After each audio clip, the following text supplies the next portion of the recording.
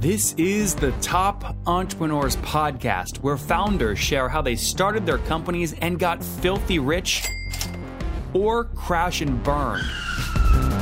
Each episode features revenue numbers, customer counts, and other insider information that creates business news headlines. We went from a couple of $100,000 to $2.7 million. I had no money when I started the company. It was $160 million, which is the size of many IPOs. We're bootstrapped. We have like 22,000 customers.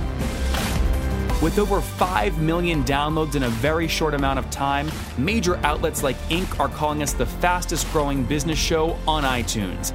I'm your host, Nathan Latka, and here's today's episode.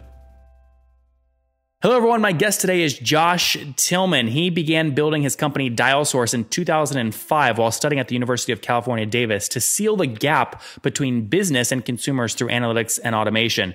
The engineering firm has since changed the way modern enterprises communicate, earning Product of the Year honors in 2016 and 2017. He received the Sacramento Business Journal's 40 Under 40 Award in 2016. Josh, are you ready to take us to the top? I am. All right. Tell us about DialSource. What do you do and how do you make money?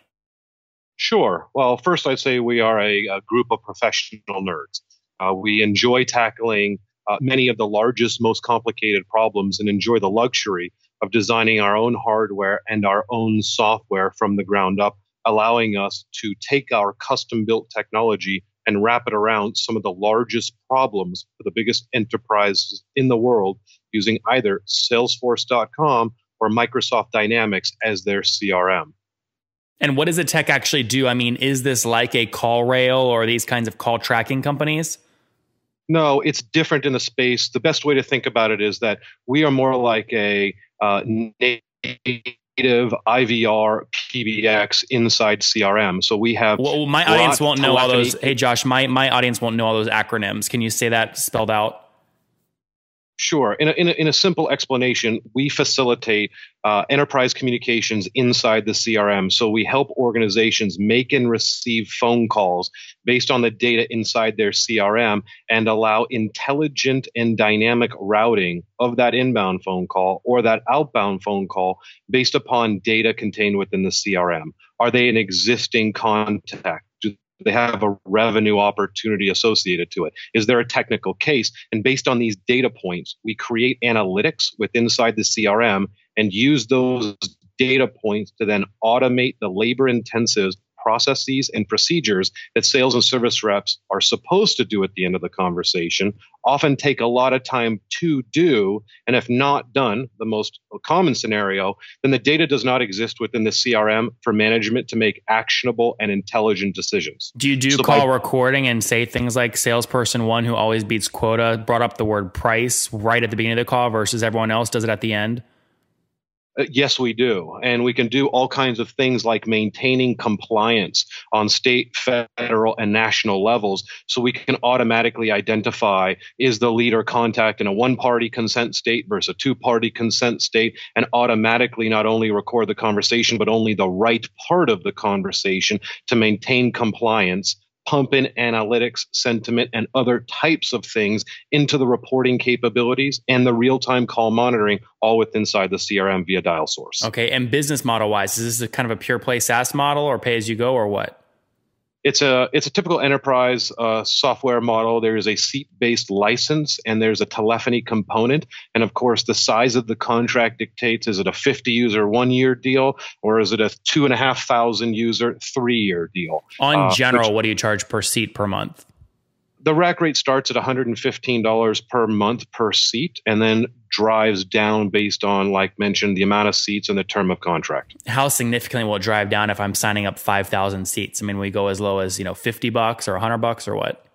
We would probably be around that $50 mark for that size. I won't get into too many details, but we do have accounts that are sub-Fortune 250 of the Fortune 500 that do have seats that are into the many thousands that do have price points in that range. And without getting into specific customers, because obviously you can't do that, what are you doing right now in terms of just total seats using DialSource?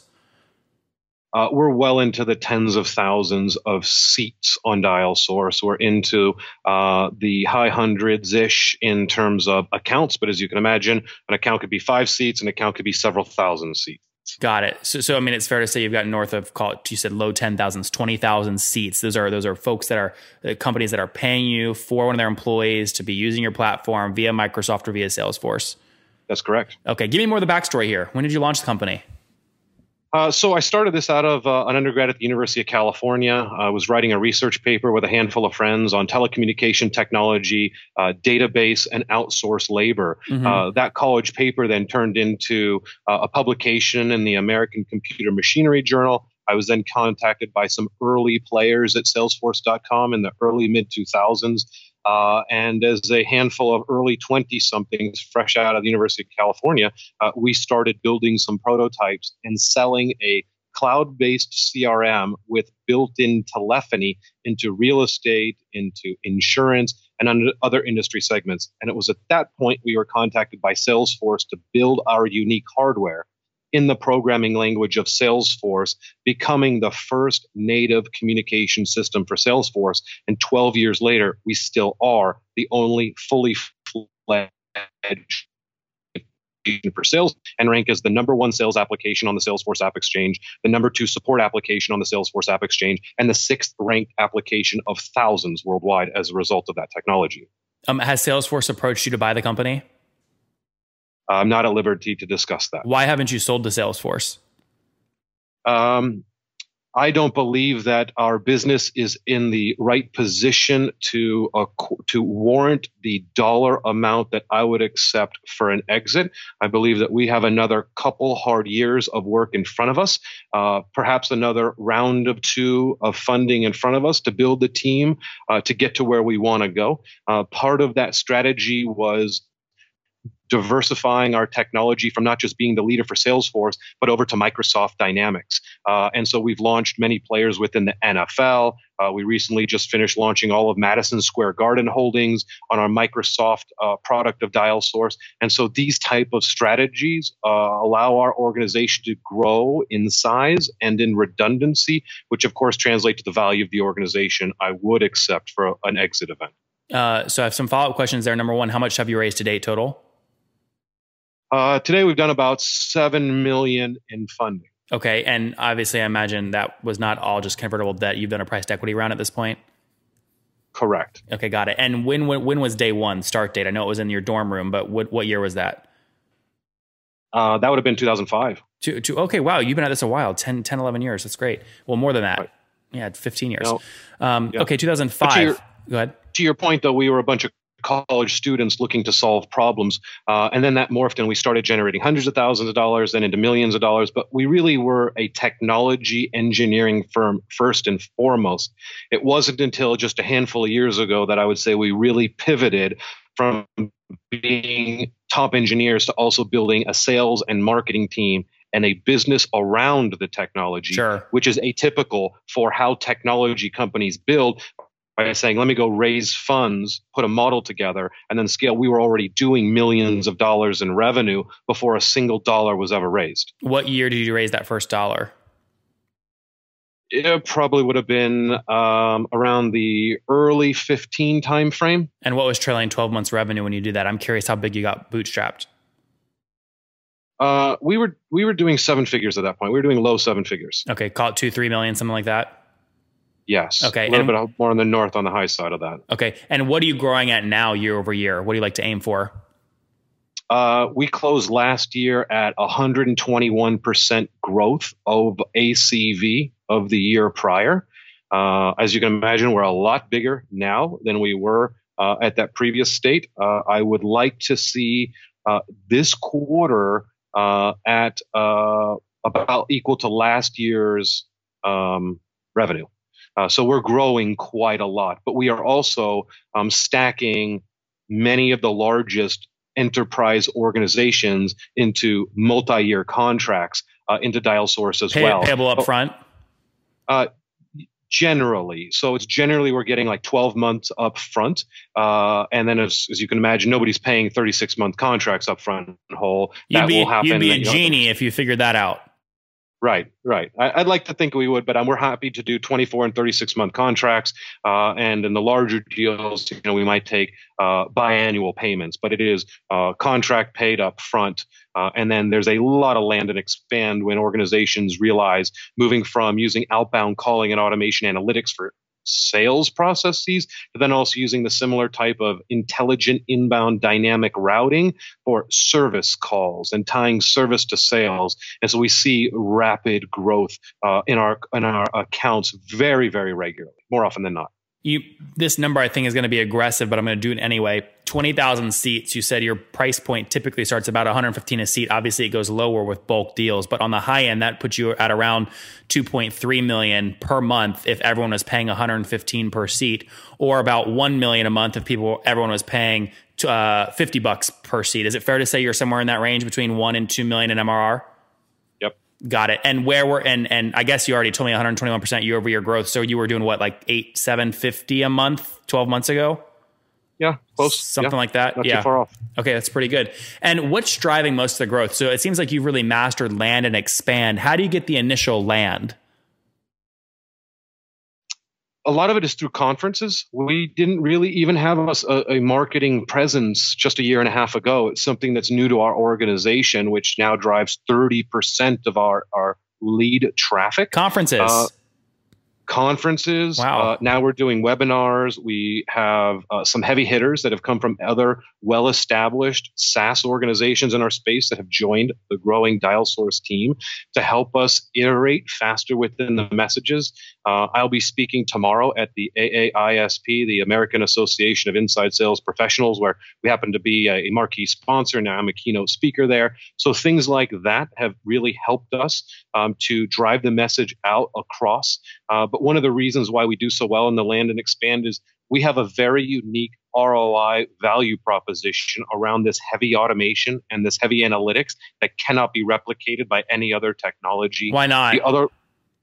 Because other technologies have integrated the telephony, and a large component of that is whether they're using something like Twilio to integrate the telephony into Salesforce.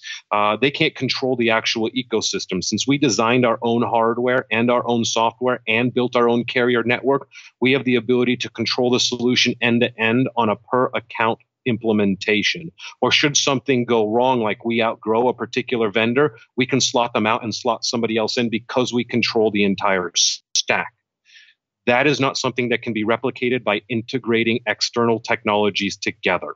Got it. The other large component is around security and compliance. Because of what I just mentioned and that we control our own ecosystem, we purposefully built unique security controllers into our ecosystem so we cannot log into the client's org. We cannot see any of the client's data. And unlike an integration, we do not pull any of that data out of Salesforce and Microsoft. So when you're getting into the large enterprise organizations that are publicly traded and heavily regulated on SOX or HIPAA, this is an area that we can only hit on, and none of our competitors can walk through these global security reviews, not touching nor seeing or having any access. And the enterprise has become a lot more savvy into the security compliance as these vulnerabilities have been identified in the last couple of years. Josh, with this kind of integration and this kind of security, these kind of features built in, your churn must be exceptionally low. What is your churn annually today? Negative 15% last year. In terms of logo, what is it? I assume that what you just gave me is revenue churn.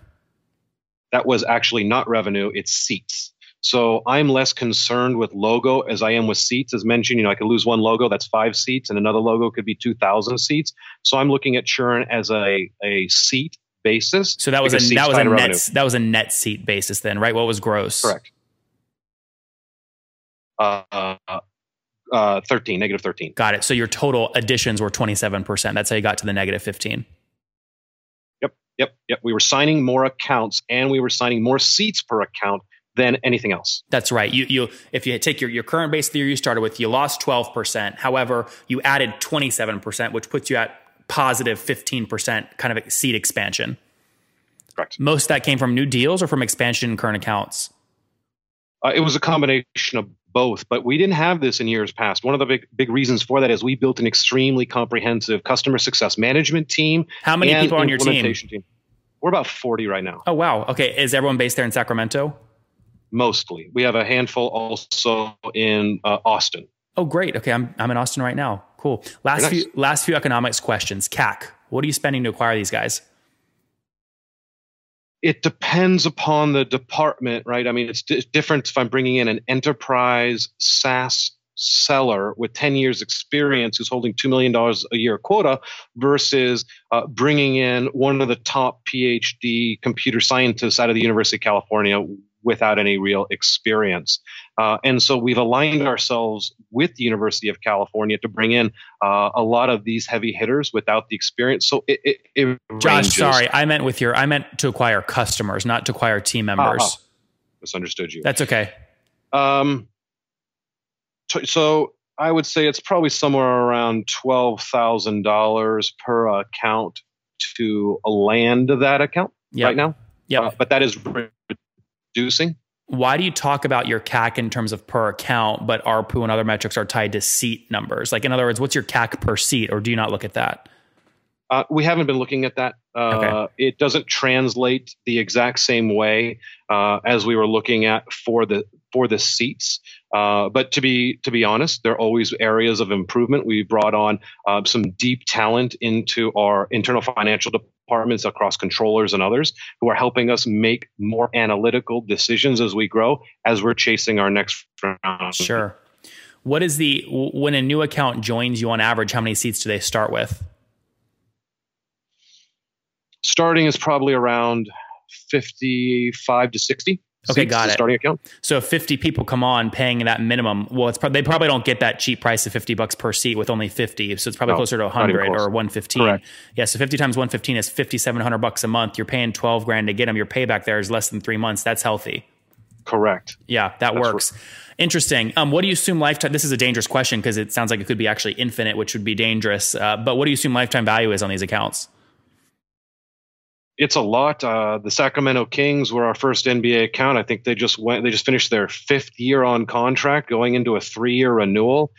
Same has happened at several subsidiaries at Vista Equity Partners, and some other large ones. And so, to your point, we're extremely sticky, and our development roadmaps outstrip the problems our clients identify, and they're constantly growing into the technology that we're standardizing as best practices, whether it be Wall Street, academia, the USCs, the Stanfords of the world that are on our technology, and sharing these best practices. And then as a result, we built these implementation and customer success management teams to make sure that our clients are continually growing into solving problems. And that causes major land and expand and very, very low churn. Yeah. Well, I mean, what do you assume lifetime value is on one of these guys? Look, if I do it on a per seat basis, you mentioned you have gross seat churn about 12%. That's 1% per month. So you could assume a seat stays with you for about 100 months times that 150 point says each seat is maybe worth $11,000 to you. But that's really fishing at kind of not hard numbers there. What do you assume? Yeah, it's a difficult one because of the age of our organization and the fact that the size of the accounts have changed dramatically over, let's call it, the last 36, 24, and even 12 months for us. So the size of the account, the price per size, and the fact that they're going into multi-year contracts makes it very difficult to determine what is the actual average cost of the lifetime of that account. I don't have that number off the top of my head. Last question. I asked you, why haven't you sold a Salesforce? And you said you've got a few more hard years of work to hit the number that you have in your head. How have you come to whatever that number is? I'd say it's like looking at comps and buying a house, right? I've looked at other players in our space that have raised hundreds of millions of dollars on multi-billion-dollar valuations. Name one or two. InsideSales.com, New Voice Media, Five9, Connect and Sell, Outreach, SalesLoft. I can continue to go on while we continue to dominate the Salesforce App Exchange, Microsoft ecosystem, and take the biggest names away from some of these players into multi-year engagements. And so I believe that the market is heating up in the alignment of where CRM has been in the last 10 years to help management make more informed decisions while onboarding extra work and activities for the sales and service reps as the past. And I believe the future will be technologies that should increase output for sales and service reps while increasing transparency, automation, and analytics without having them to do more work. Yep. And I believe that we are leading this charge, not because I say so, but because of what our clients are saying and where we rank. And that is a very different way to identify problems and build technology as a solution to those problems. So Josh, let me ask this acquisition question in a different way. Are you married? No. Oh, darn it. Are you still close with your parents? Yes. Which one are you close to? Both. I'll be seeing them tonight for dinner before I take off for 3 weeks of travel. Okay, this is perfect.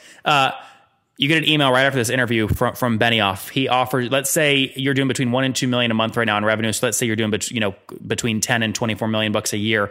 Let's say he offers you kind of 10x ARR, so $250 million. If you tell your parents that you turned down a $250 million acquisition offer tonight at dinner, do they get pissed at you?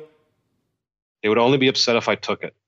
Interesting. All right, Josh. Not enough. Let's wrap up here with the famous five. Number one, what's your favorite business book? Hard Things About Hard Things. Good. Number two, is there a CEO you're following or studying right now? I am constantly changing that as I want to learn from the greats and from the not so greats.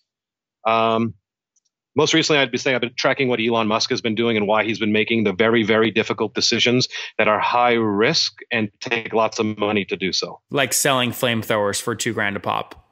That was an interesting one. But some of the stories previously on launching Tesla, SpaceX, etc. I'm kidding. All right, number three. Besides your own, what's your favorite online tool for growing the business? You said favorite online tool? Yes, sir. DialSource. Besides your own? Salesforce. All right, number three. How many hours of sleep do you get every night? About 4.5. Okay, 4.5. And you already told us you are not married. What about any kids? No. Okay, and how old are you? 36. Last question. What do you wish your 20-year-old self knew? That I didn't know anything. There you guys have it from Josh. Again, building something special here. Started as a thesis paper in the dorm room. You never think those things are actually going to turn out to anything good. It's worked out for Josh and his buds. They launched the company back in, it would have been back in 2005. They started reminiscing on it. Launched it, grew it to about $3 million in ARR before taking $1 of funding. They've since raised about $7 million, serving 20,000 seats, paying a minimum of $50 a seat. So they're doing between $1 million and $2 million per month right now in revenue, up 121% year over year. So about $750,000 just 12 months ago. Churn, this is gross logo churn, about 1% per month net. That's 15% expansion in seats year over year. Spending about $12,000 on CAC, super healthy payback, looking to continue scaling with this team of 40 folks in Sacramento, helping people really understand sales calls, inbound calls, how to funnel them, where to put them based off data inside of Microsoft and Salesforce. Josh, thanks for taking us to the top. Wonderful. Thank you for the opportunity. I thoroughly enjoyed it.